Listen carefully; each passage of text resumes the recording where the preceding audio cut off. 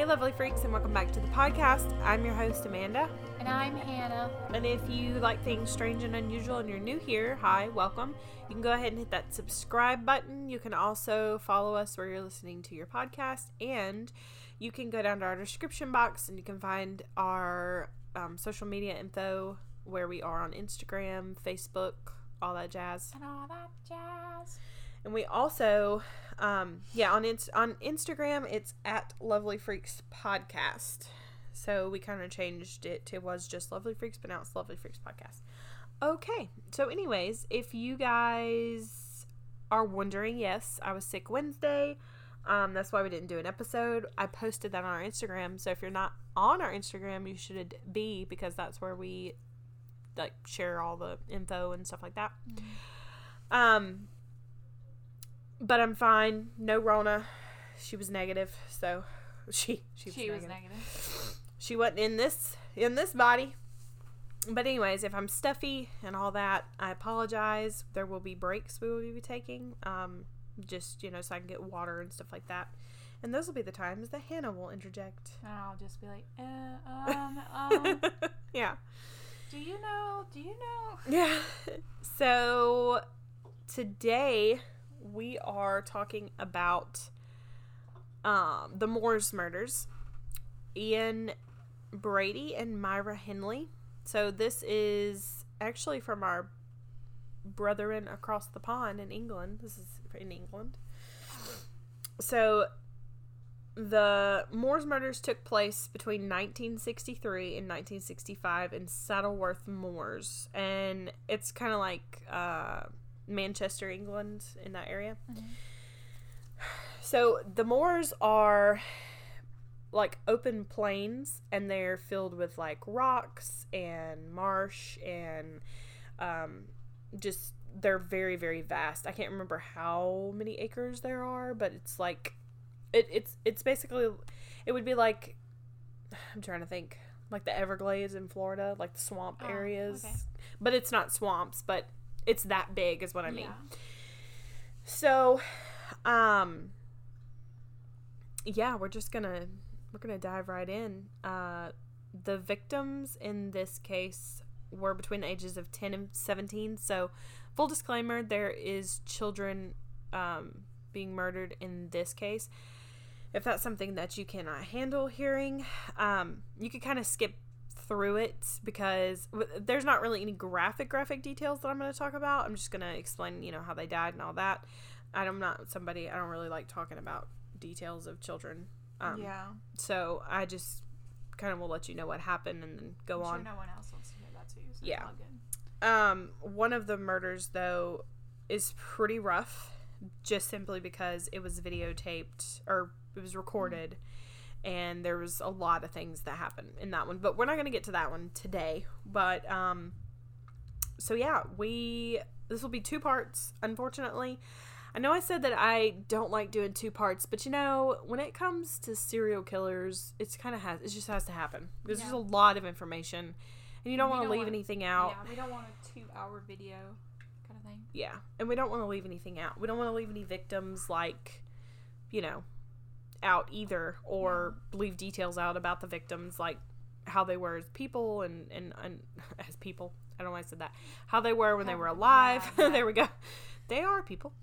But yeah, so it's gonna be a 2-parter. Sorry about it, but let's get into this. So Myra and Ian.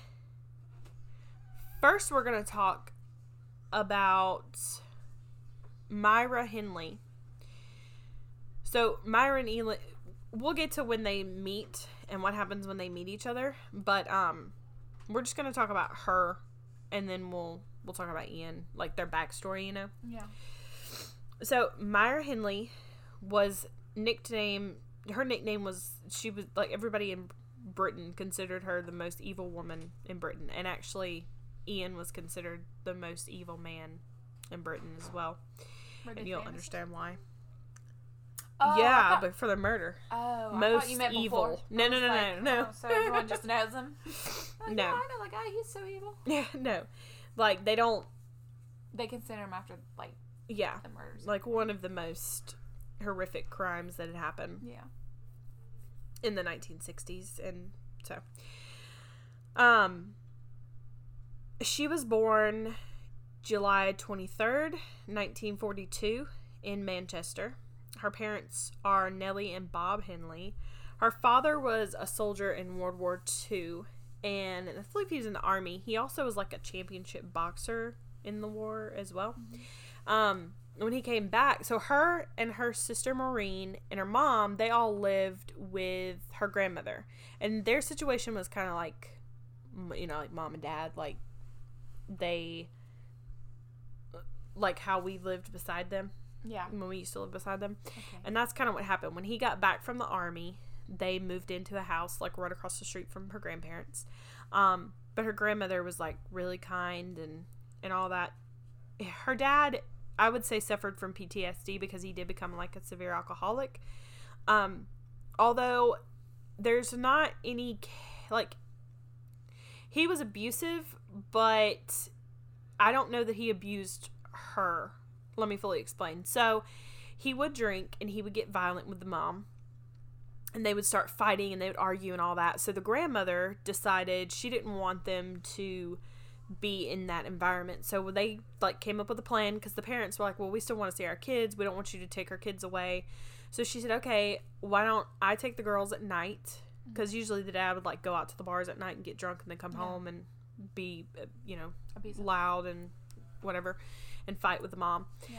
So the grandmother said, I'll take them at night, like after dinner, and they can sleep at my house, and then during the day they'll just come over there and, you know, hang out with their parents. And so that's what they did. They would spend all day with their mom and dad, or, you know, go to school, then come home, spend the day. They would eat dinner, and then after dinner they would go to their grandmother's. Then the dad would go to a pub or whatever and get wasted. That's kind of shitty though. Like, he couldn't just say, well, I'll just give up alcohol, you know? Yeah, well, apparently, I mean, he was suffering as well. PTSD alcohol. wasn't a thing then, but, I mean, he Yeah. was in World War II, so I'm sure he saw some shit. Some, yeah, like, I serious see. shit. So, Myra lies a lot. She's a piece of trash. They both are, Ian and Myra. But she lies a lot. Sometimes over the years, she's dead now, but sometimes over the years she would say that her dad did abuse her, but then she would say, like, some accounts she would be like, yeah, my dad would abuse me, like, every night when he'd come home. He would be drunk and he would hit me and he would hit my mom and my sister. Yeah. But then other times she would say, no, my dad never laid a hand on me. It was just whenever he needed to spank me when I did something bad. So yeah, it's just back and forth bullshit. But the truth about him being an alcoholic is true, and about fighting with the mom, that really is true, because the grandmother, like, is like for sure that happened. So neither one of these people that we're going to talk about, Myra and Ian, the murderers, they didn't really have a shitty childhood. Not really awful. Like, it wasn't Richard Ramirez, you know, where he saw somebody get shot and he saw all these pictures of people's heads being cut off. Like, it wasn't like that. It was actually kind of pretty normal. So the one thing about Myra, though, is she was taught violence at a very early age, but it was to defend herself. So her dad would teach her, like, how to box. Like, he would go in the backyard and he would teach her how to box so she could defend herself later. So it was known early on that Myra was like a fighter. Like, everybody knew, okay, you don't mess with Myra because she's going to fight you. She wasn't a bully, actually. She would fight the bullies for other kids. So I thought that was really nice of her. Yeah. And how it kind of happened was, one day she was at school and she got into a fight with some boy. He hit her. She ran back home and cried to her dad, and her dad was like, if you don't go stand up for yourself and, like, basically kick his ass, I'm gonna spank you. And so I thought that was a little strange. Yeah, that is weird. And so she did. She, like, went back to the school, kicked the boy's ass, and from that day on, everybody was like, okay, you don't mess with Myra. She's, like, you know, she's tough. She can take care of herself, kind of situation. So Myra also, one thing that did happen that kind of, I wouldn't say, like, attributed to her being crazy or whatever, I don't really know what attributed to her. Oh, I kind of do, and we'll get into that. But she did babysit, which is really odd to me. She was a fantastic babysitter, people would say, around town. And that's really weird because, I mean, obviously she murders children later on. So, in her teen years, I guess 14, 15, around in there, she was a babysitter. She also babysat this one boy who was 13. And I think one day, I can't remember the boy's name, but one day he asked her, could you go to the lake with me after school? She didn't go. She had to go do something else. But she told him, don't go by yourself. She would babysit this kid. He was like 13. She was 15. And that's weird. It is a little strange. They're kind of close in age, but like 2 years old. Yeah. Older. But anyways, so come to find out, the boy actually did go to the lake and he drowned. So she kind of felt like it was her fault because she wasn't there to watch him. Yeah. So that's one bad thing that happened to her, I guess you could say. It was pretty traumatizing. So Myra, she also, aside from, being a liar and fighting in school and all that, she did kind of change at one point. She was a really good writer, and she did really good in school, like grade-wise. When she was a teen, I think she was like 16 or something like that. In 1958, she took classes at a Catholic faith school, and she did like her first communion, and she decided then that she was like gonna get really big into religion, and she started like dressing modestly. She would. So this is gonna be a serial. Like she's gonna be a serial Oh killer. yeah. This does not sound like a serial killer. Yeah, story. it doesn't. She was a virgin. She wanted to like keep her virginity till she was, married. She didn't believe in premarital sex. In her late teens, she decided though that she was going to kind of change things up a bit. So after she got out of the Catholic school and she left, and then she decided to. Sorry. Okay. She decided to dye her hair platinum blonde and start wearing like heavy makeup and stuff like that, which honestly that was kind of a thing that was going on. That was like, early 60s. So, women were like starting to wear makeup more and stuff like that. The platinum blonde thing was not a good look for her, and she's ugly as homemade sin. Homemade sin. She's really ugly. Like, and I don't feel bad at all for saying that because she's an actual piece of shit. So yeah, it was not a good look for her. But she started getting attention from guys this way. I don't know how, but whatever.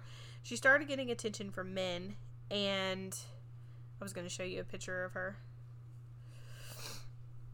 There she is. That's her, and that's Ian. She's not too. She looks like a witch. She kind of like her nose. Think of the Wicked Witch. I like big noses for some reason. I think they're very attractive. No, she looks like a witch. Anyways, so, and she's a witch. No, she's not a witch, but she's a bitch. Yeah, I was like, you mean a bitch. Anyways, when she was 17, she got engaged to a man named Ronnie Sinclair. But shortly after they were together, like several months, I think, they decided that she said that he was too immature for her. He reminded her of her dad because he would come home and he'd have like dirt under his fingernails from working all day. And I'm like, oh, okay, yeah. He could have provided for her really well, but whatever. December 1960, she switched a lot of jobs back and forth. She was like a typist. But eventually she ended up in Millward's,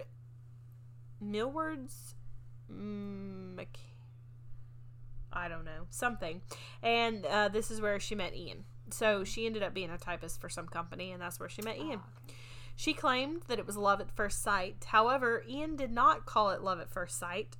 We'll get into that, but also, like, he didn't really like her, like, at all. And even, like, later on, he says he was never really attracted to her. They were together, they had sex, you know, they murdered together, Yeah. but he was like, yeah, he didn't really love her. That's weird. It was weird. So let's talk about Ian now. Ian Brady is known as the most hated man in England. Obviously, she's the most hated woman, he's the most hated man. He was born January 2nd, Mom's birthday. Oh. In 1938. He's Sorry, Mom. what are they? Capricorn. Capricorn, yeah. Yes. He was born in Glasgow, Scotland, so he's Scottish. His mother was 19. Her name was Maggie Stewart. And she was an unmarried waitress. So he didn't really know his father, and he says that like he never knew him. So I think she just got pregnant and just never told the man or whatever. A weird thing though, his mother couldn't really take care of him. She was 19. She was trying to work and take care of him at the same time. It was just hard on her. So she put an ad in the paper saying that she wanted someone to adopt him, but it was an open adoption, and she would pay them, I think it was £1 a week to watch him and like basically live there. But you know, she still wanted to have something to do with him. So she wanted to be able to come over every day. She wanted to be able to see him whenever she wanted to and know that that was his mother.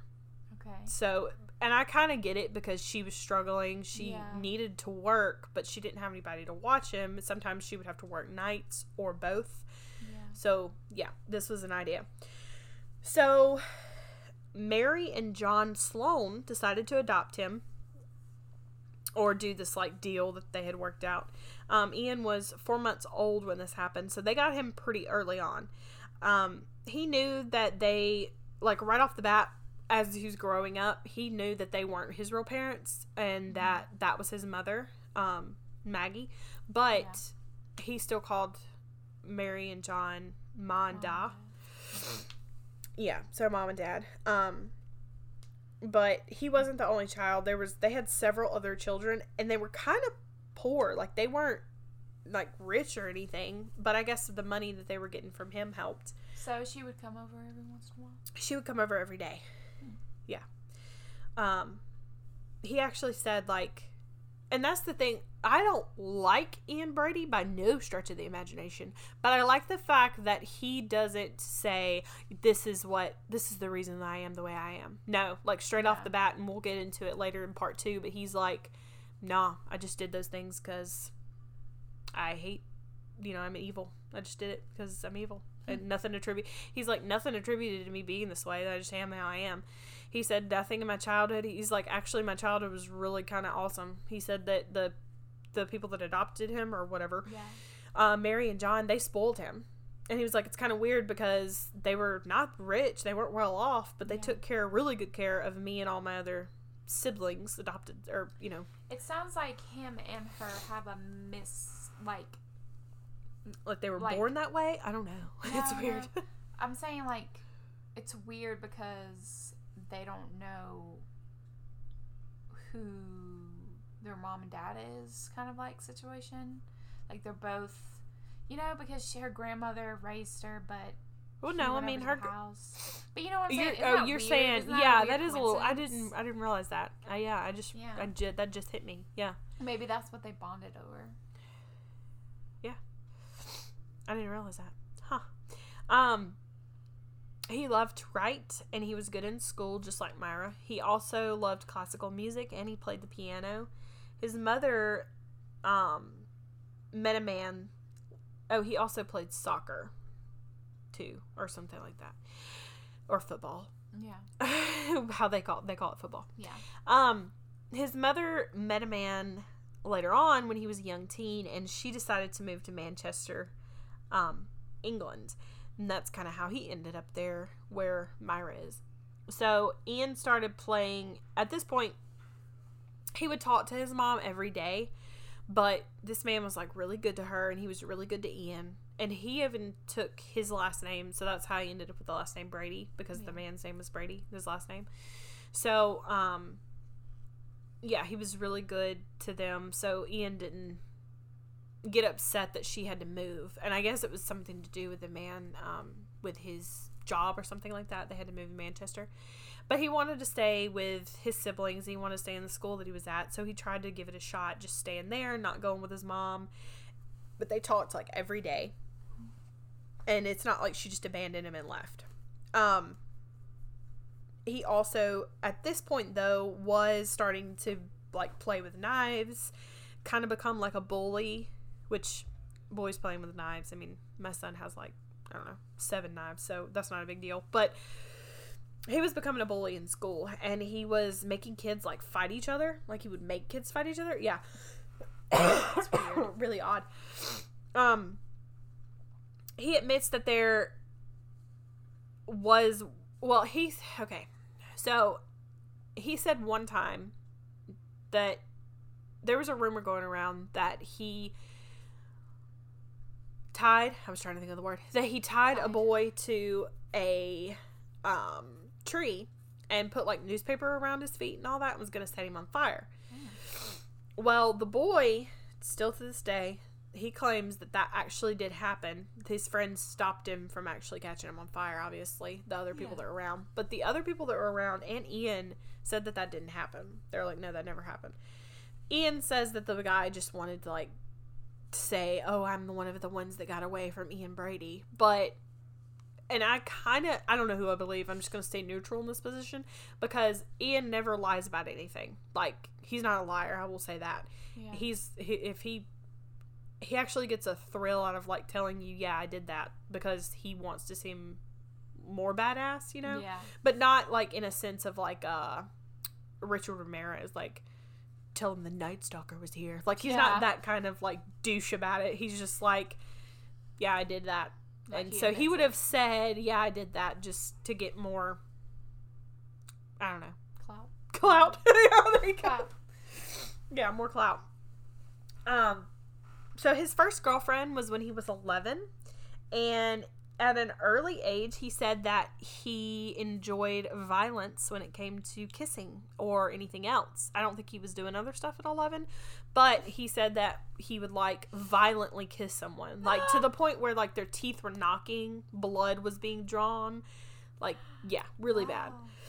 So in 1950, his mother married Patrick Brady, the guy that she moved with, and that was how he got that last name. At this point, he is probably like early teens and starts doing break-ins with a small gang that he had started. At age 15, he left school. Some people say that he was like obsessed with Nazis and like all the Nazi stuff, but he doesn't ever say that he was obsessed with it. He just says that he was interested in it and he would read books about it, but that didn't mean that he was like a Nazi or, you know, nothing like that. Yeah. Or that he like loved Hitler. Him and his gang of thieves got caught because someone snitched on them. And this part's crazy. So somebody had snitched on them that I guess was in the gang or whatever, didn't want to be in anymore, whatever. He waited 10 years, went to this man's house, went up to the apartment, was about to knock on it and shoot the guy in the head. And he said, luckily, Ian says, at that moment, a woman stepped out and was beating her rug, like, you know, beating the dirt off of it over her balcony. And it was in that moment that he realized, I can't shoot this guy. She'll see. I'll go to prison. So he just walked away. He was like, it's so crazy how little things can keep someone alive. And I was like, what the fuck? So you know that guy has got to be like later on thinking, I was that guy. Like, he was probably like kissing the woman who was taking out the rug. Thank you so much. Thank you so much. There's some articles that say that he, around 16 or 17, he started like having hallucinations, and psychologists later would diagnose him with paranoid schizophrenia, which kind of makes sense. He discovered when he was a teen also that he was bi, and this kind of Myra discovered then that she was bi too, so that's kind of something they had in common.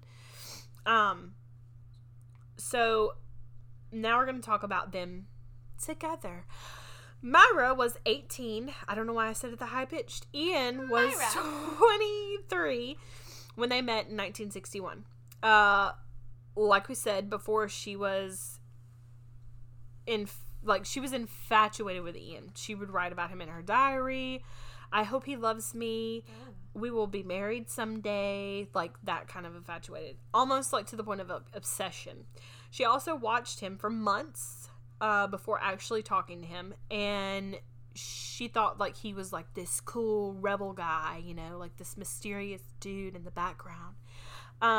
Ian had explosive outbursts, like, at work, and people thought he was, like, crazy, kind of.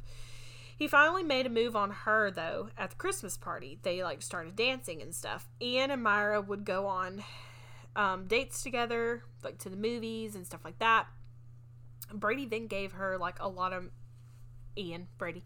He gave her, like, a lot of material to read, and they spent their work lunch breaks reading material about Nazis. So they would read, like, Nazi books and stuff like that. Great times. So romantic. She was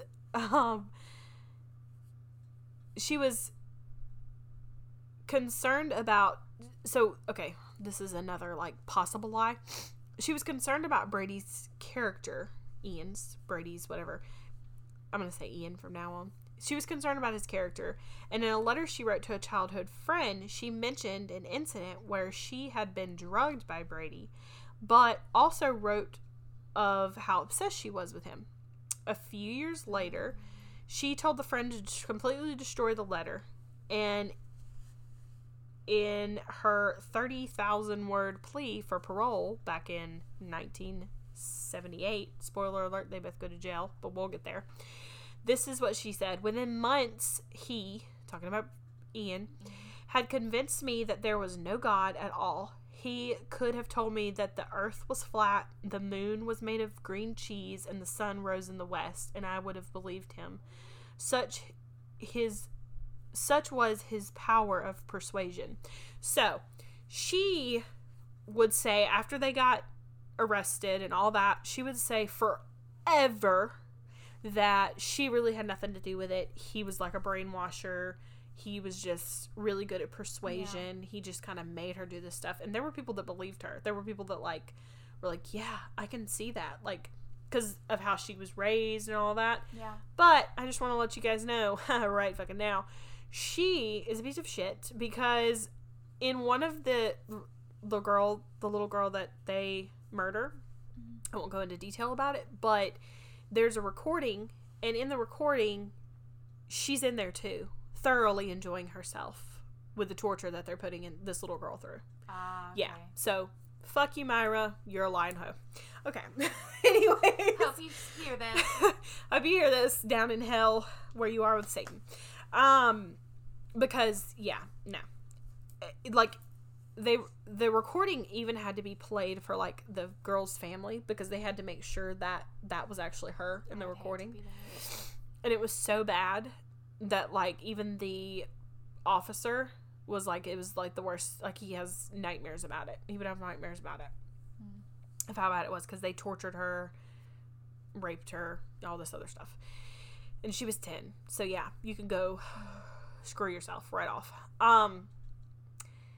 Yeah, I think it would be a lot if somebody could manipulate me to do that to a 10-year-old.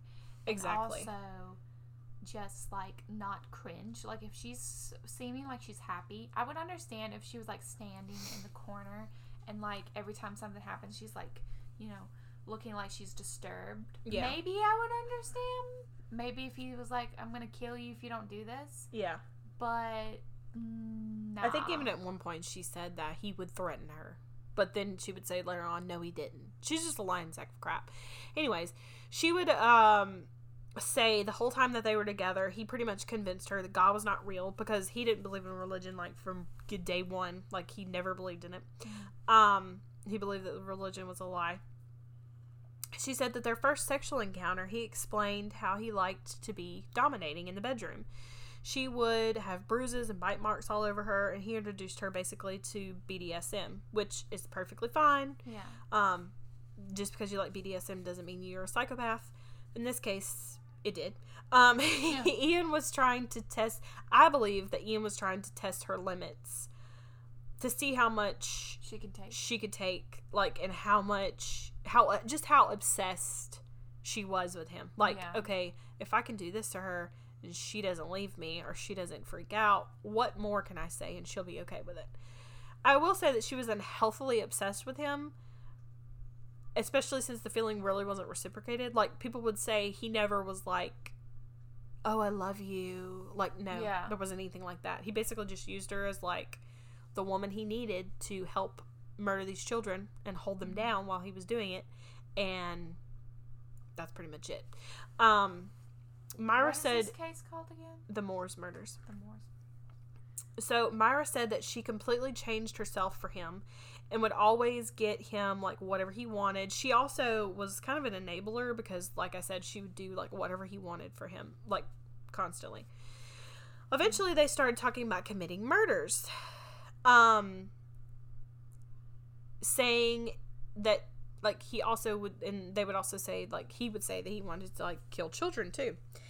There's a condition for this, however, where someone can become, like, attracted to someone who is a murderer or rapist because they look at them as, like, someone who's very dominating, which obviously we've seen that because look at Richard Ramirez and all those women. They were like, oh my god, he's so hot.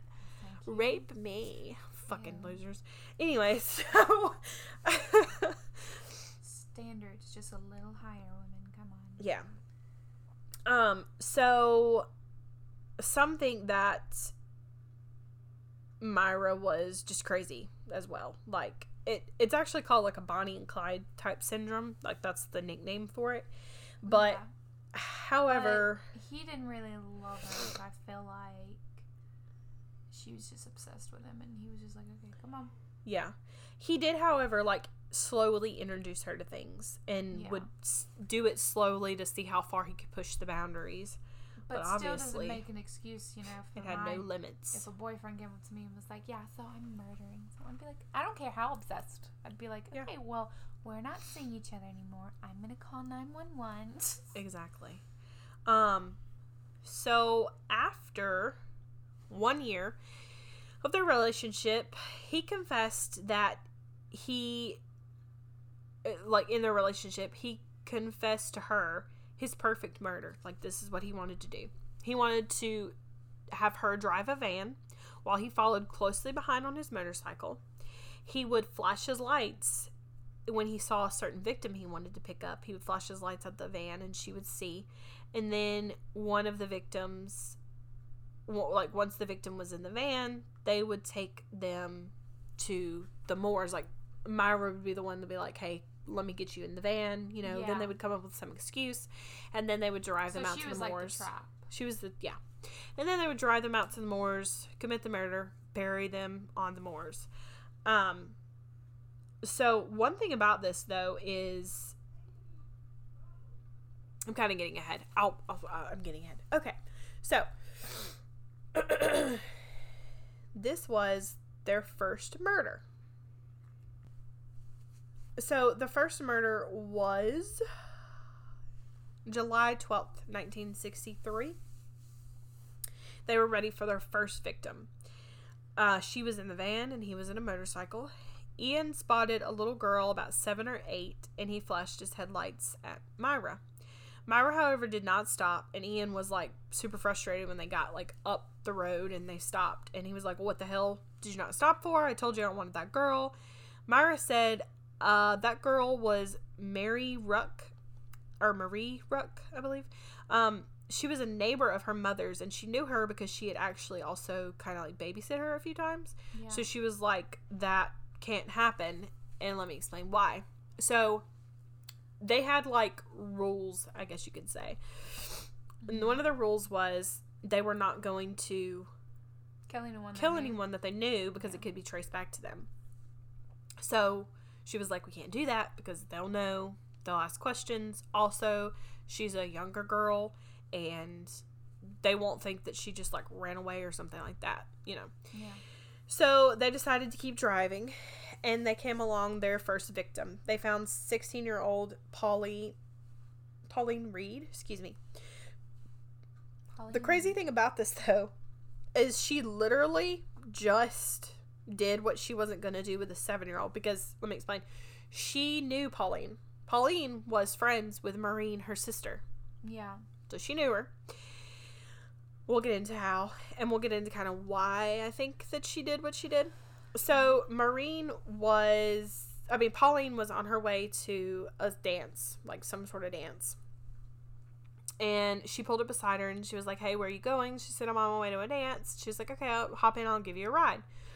Once she was in the car, she asked her, Myra, she was like, hey, can you help me find this like expensive glove that I lost on the moors? Because the moors weren't that far. Yeah. And she was like, yeah, sure. Being that it was her best friend's sister, she was like, comfortable with her. Yeah. And she was like, oh, okay, cool. Yeah, I'll go help you. She was like, it's just a really expensive glove and I can't find it. And if I don't find it, I guess she probably said my boyfriend's going to be mad or whatever. I don't know. So Pauline agreed and they were just going to stop by there real quick. So after they got to the moors, Ian joined them, following close behind. Myra told her that he was there. Like, she was like, who is this guy? Like, who? She's like, oh, he's my boyfriend. He's just here to help. Ian then led Pauline further into the moors. And Myra claims that she waited at the van. I'm just going to go ahead and say this. Through all these murders, pretty much, Myra is supposedly never there. She waits at the van, or she's running a bath, like with the little girl that is the awful one. She was like, oh, I was running a bath. I wasn't even in the room when all that was happening. Yet you're literally on the recording, so shut your fucking mouth. Sorry. Yeah. I can't stand this woman. Dude, if I would have been in England, I would have I don't even know what I would have done. I probably would have been one of those that would have, murdered her. Like, when she was walking outside or something? Like, walking outside the courtroom. She said that then Ian came back about 30 minutes later and took Pauline's body. Like, they went, hold on. Excuse you. Sorry. She said Ian came back 30 minutes later after walking Pauline into the woods, and then they went to Pauline. She saw that her body was sitting there, and she just, her throat, she said her throat was cut, and she realized that she was dying, and then they buried her. Blah, blah, blah. That's not what actually happened. What actually happened, Ian says, is that, no. He was like, and the funny part about it is, and we'll get into it later in part 2 when they're actually, in court. So he admits that, no, she was there. Oh, yeah, yeah. Okay. He's like, no, that's not what happened. She's a liar. This is what happened. So they both walked her into the woods, into the moors, and then they both, she held her down while he raped her. Yeah. The 16-year-old. And then she actually sexually assaulted her as well. Then he says, I'm laughing because it's ridiculous to how much she's lying. Totally non-implicated herself into this. And then she just did it so she could try to get parole and get out early. So then what happened was, after he slit her throat, but she had not died yet. So she was kind of still in and out. She snatched a necklace off of her, and she was like, No. I'm sorry. I'm way off. Hold on. Oh. I'm getting excited because this part's crazy as shit. This reminds me of a movie. Okay. Back up. They rape her. She gets her clothes back on. Then she snatches a necklace off of her, and it was some necklace that, her mom gave her or whatever. There was no significance. But Myra said, you're not going to need this where you're going. Ian got pissed because he liked the element of surprise, and he didn't like for anybody to know that they were going to die. Yeah. So he slaps Myra in the face. Yeah. Weird. The girl's probably like, what the heck is going on? Yeah. Yes, he slaps Myra in the face. And then she says, well, this is Pauline Reed. And Ian's like, what? Come to find out, Pauline supposedly had a thing going on with her sister's boyfriend, but it was never confirmed that they did. So that's pretty much the reason why she picked her, because she thought, this bitch has been cheating on my sister's boyfriend, they've been together, and I'm gonna kill her. Needless to say, Ian was pissed about this because they Yeah. broke their first rule, which was don't get anybody that we know and anybody that can trace us back to. So he was super upset. So then he slits her throat, and then he goes and gets the shovel. They bury her in the moors. Myra claimed when they were on their way back into town that she passed by Pauline's mother and the older brother, and that they were searching for her, but they, passed by them. But the brother says later on that's probably impossible. She had to be lying about that because they weren't even out there searching for her at that time. So that was just something she threw in there to try to be more maniacal, whatever. I don't like this girl. She also, so they got back home. Yeah. Oh, they went to a movie, after the murder. Then they went home. Then they drank a bottle of wine, had sex, yada yada. A couple days later, after this search has went on for this girl, this massive search, Myra actually goes up to Pauline's mother and it's like, oh my god, I'm so sorry that your daughter's missing. That's crazy, blah, blah, knowing the full well the whole time that she's the one that murdered. Yeah, and also, if you were innocent, why the fuck would you do that? Exactly. People are like, wait, if you were innocent, you knew that he had just, regardless of whether or not you were actually there when the murder occurred. How could you not have the guts? How could you have the guts? How could you have the guts to walk up? her? Yeah, if you were really someone And that be was oh being. my god, I'm so sorry. Yeah. What? She's a liar. So the rules, like I said, that they had were don't pick anybody you know. They were going to have different sets of clothes for each time that they would murder someone. So they would have a different set of clothes. They would burn the ones that they would use during the murder, so there was no evidence. Yeah. They also were going to bury and discard all the objects that they used. So any knives, shovels. They took license plates off of cars. He's actually a genius, to be perfectly honest. He reminds me of Ed Kemper. He's very smart and intelligent. Yeah. Unfortunately, he could have used his intelligence to be a doctor, but he decided to go another route. So he actually had a really good idea in doing this. He also took stuff that they couldn't burn or stuff that they couldn't bury. He would put in a bag and take it to a train station in a locker, and he would keep it in a locker, a locked locker. Oh, okay. That's smart. Myra claims that she doesn't ever know what was in the bag, but I'm pretty sure she did, so whatever.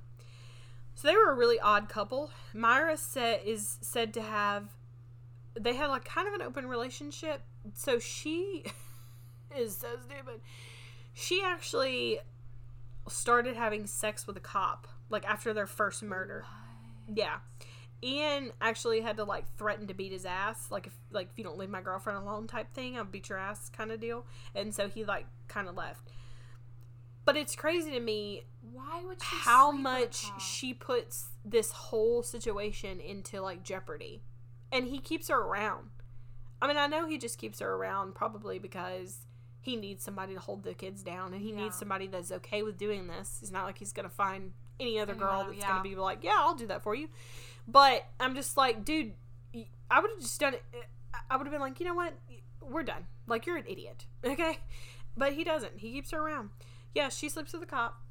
She then, after this whole scenario and he threatens to beat the cop's ass and all that, she purchases a gun and she threatens Ian with it, which apparently they had fought all the time, so this wasn't unusual. They also would have super hate sex and crazy beat each other up type sex or whatever. They decided during one of these hate sex times that they were gonna get another kid, kill another kid. So they were laying there. Ian says that they were just laying there naked in bed, and they were yeah. He was yeah, I want to get another kid to kill. And she was okay, sure, let's do that. And he was but this time I need it younger because I don't want to have to struggle we had to struggle with her because it was too much of a struggle. And she was oh yeah, I totally agree. All this bullshit. So yeah. A few months later, that was when they committed the murder of John Kilbride.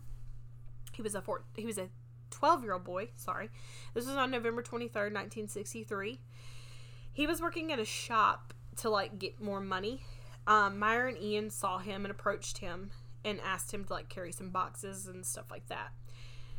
Once John was inside the car, Ian said that they would have to like take a detour because they told him, hey, if you help us with these boxes and you help us go find this glove that she's missing, they used the glove thing again, we'll give you a bottle of sherry and you can take it back to your parents, you know, as like a thank you. Yeah. And so he was like, okay, cool. So then they went to the moors, and when they reached the moors, Ian said that he could tell that John was starting to get like really nervous because he wasn't like the type of boy that like would go with people, you know, especially guys. Myra said that she, of course, again, wasn't a part of it, and she just stayed in the car. Ian, however, his story is different. So they all went into the moors together, like they did last time, and they both took him to the ground. She held him down while Ian raped him and then killed him. They then buried him on the moors, and this was one of the boys that like they took pictures of his body before they buried him. There was also a massive search for this little boy. John's mother said that later on she would say that she didn't ever tell him like to stay away from women. She would always tell him, you know, you need to stay away from men, don't go anywhere with a man or something like that. But there was a woman. Myra was the one that was doing it, and Ian was just in the car. John was a popular little boy. He was like really popular in his school. He was in Catholic school. He also liked to play soccer, football. He also loved movies, and he was just all around just like a sweet kid. Yeah. They also would take, okay, so this is the part that I told you about earlier. They would take pictures of themselves on the moors. So where they buried John and all these other kids, they would kind of leave themselves like markers, I guess you could say. Like they would have like a big boulder or something like that. Over time, those things got moved, so it was harder to find the bodies, and there was one body that they never found. I'll explain that. But, yeah, so they would go with their dog. I think you saw the picture, like, you know, the picture of him and her and the dog? Yeah, standing there. They're literally standing on top of where they just buried. And they're just like, and John. Also, if she's innocent, why is she smiling and looking Exactly. so happy? Yeah. Like in the picture, she's like, oh my god, hi. Like just so happy. Like, what? You're not innocent. Just me and my boyfriend and my dog. Yeah, they would have like picnics on the moors. They would even like do toast. Like they would toast to the dead. Like he would say that they would go and like drink wine and they would toast to whoever, like John, who they had killed or somebody like that. And I'm just like, disgusting. You guys are freaking weirdos. Like psychopathic. For sure. So yeah, and we'll put some of those pictures up so you guys can see. It's just like, the thought, it's just ridiculous. So June 16th, 1964, they spotted their next victim. This was Keith Bennett. Sorry. He was walking to his grandmother's house. He had a lot of other siblings, and he was just the most sweet, adorable little cherub-looking child ever. He had glasses, and he was so cute. Yeah, I saw that picture. He was a so cutie. Cute. He loved to collect bugs, and he loved being outside. He loved to collect rocks. He reminded me, like, when I was reading about that, it reminded me of, like, Adeline, how she loves, like, just collect rocks and all different kinds of stuff. So, hold on. Oh, he sounds so cute. He sounds like a cutie. And he looked like a cutie, too. Yeah. He looked like Stuart Little. Like yeah, that's who he reminds me of, Stuart Little, yeah. I was trying to think, I was like, who does he remind me of? Stuart Little. According to Myra, they told him to help with boxes again, and they would take him to his grandmother's house afterwards. Once in the van, they drove to the moors. They used the glove trick again, and Ian says though that he wasn't in the van, that he was waiting like down the street, which kind of makes more sense because if he was in the van, why would a kid get in the van and be okay? Like they would just be like, oh no, I'm gonna get out. So he always says that he was never anywhere around whenever she was doing what she needed to do. I kind of believe it. I don't really care. It doesn't matter. Of course, Myra says once again she was never there. He took them into the woods, did the thing, whatever. So, oh, sorry, I went too far on my notes. Hold on. Use your words. Talk, because I'm me. lost. Oh, sorry. Use your words. I was like, me? What? What are you talking about? Yeah, sorry.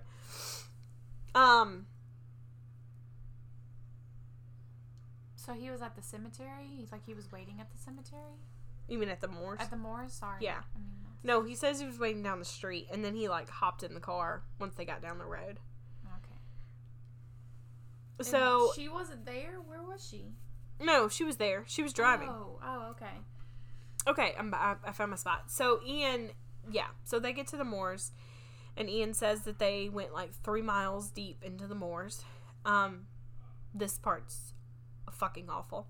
So Keith was nervous, and he kept saying that he was worried that his grandmother was going to wonder where he was.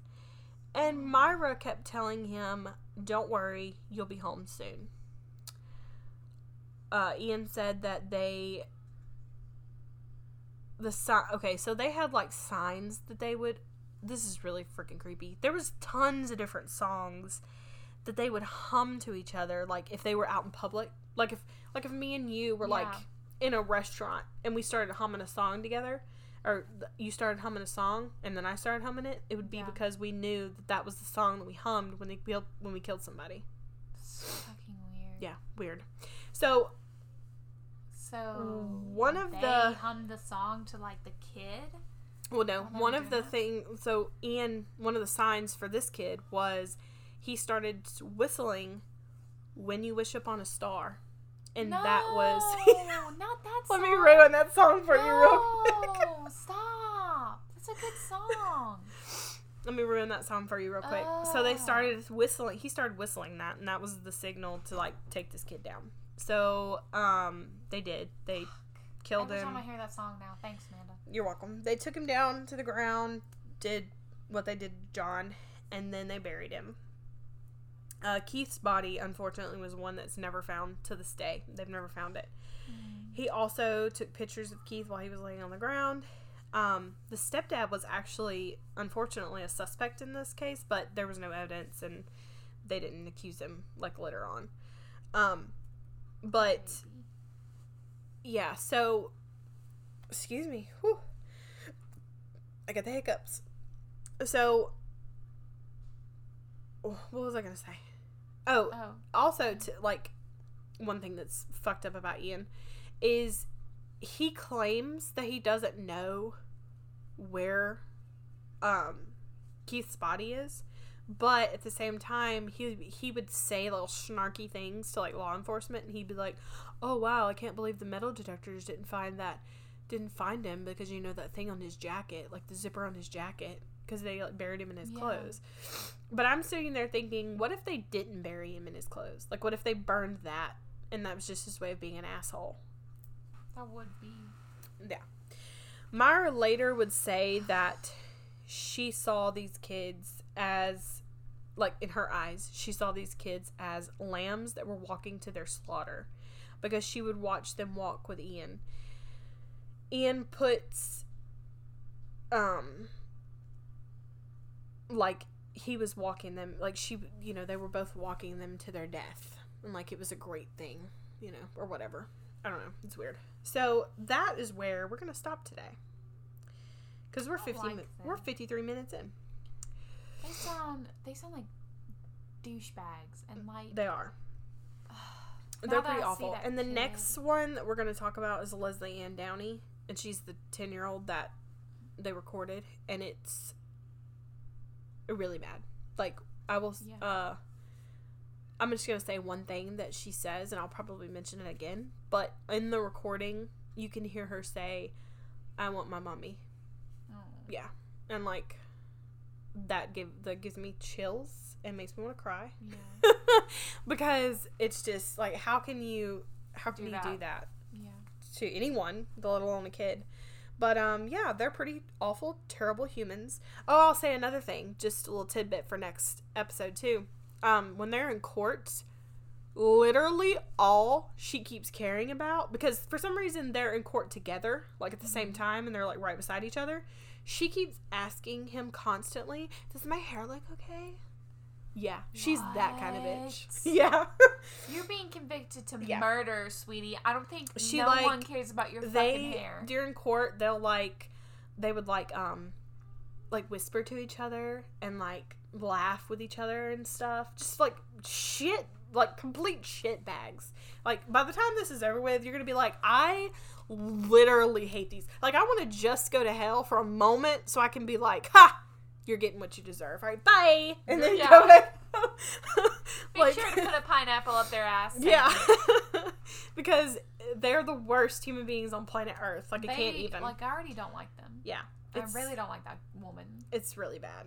It's not even like a cute Bonnie and Clyde situation at this point. It's just like you guys are just evil pieces of shit. Yeah. Like, yeah. Anyways, so yeah, that is part 1. And we will have part 2 maybe Wednesday. We could do it Wednesday. Yeah. I'm going to get a lot of cases done this weekend. Like, I want to go ahead and, because I already have another one and I just want to have some lined up for, like, if I ever get sick, maybe I can just, like, send you the script and you could do one. Yeah. Or, something like that. So, yeah, that's pretty much it. I don't think we have anything else to talk about either.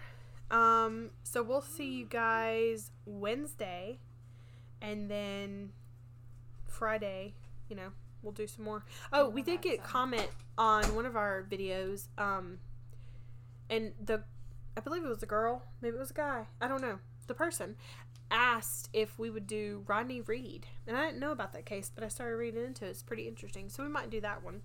I don't know that. I don't think I know the case. I believe it. I didn't read fully into it, but I know that he's like, they commented on the Scott Peterson case, about whether he was convicted or not, or whether he was guilty or not. Yeah. And so that's kind of like another situation. Like, this guy, there's a lot of people that think he's innocent, and there's some people think he's guilty. So it was kind of that situation. But I don't think it was his wife or girlfriend. Maybe, I don't know. I didn't read that much into it. I just kind of saw like the cliff notes of Google, I guess you could say. Okay.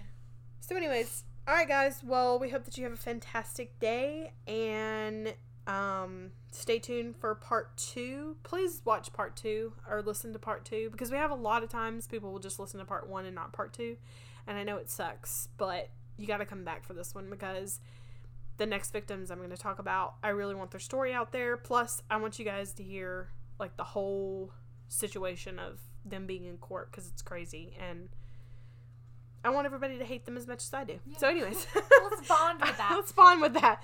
All right. We'll see you guys later. Bye.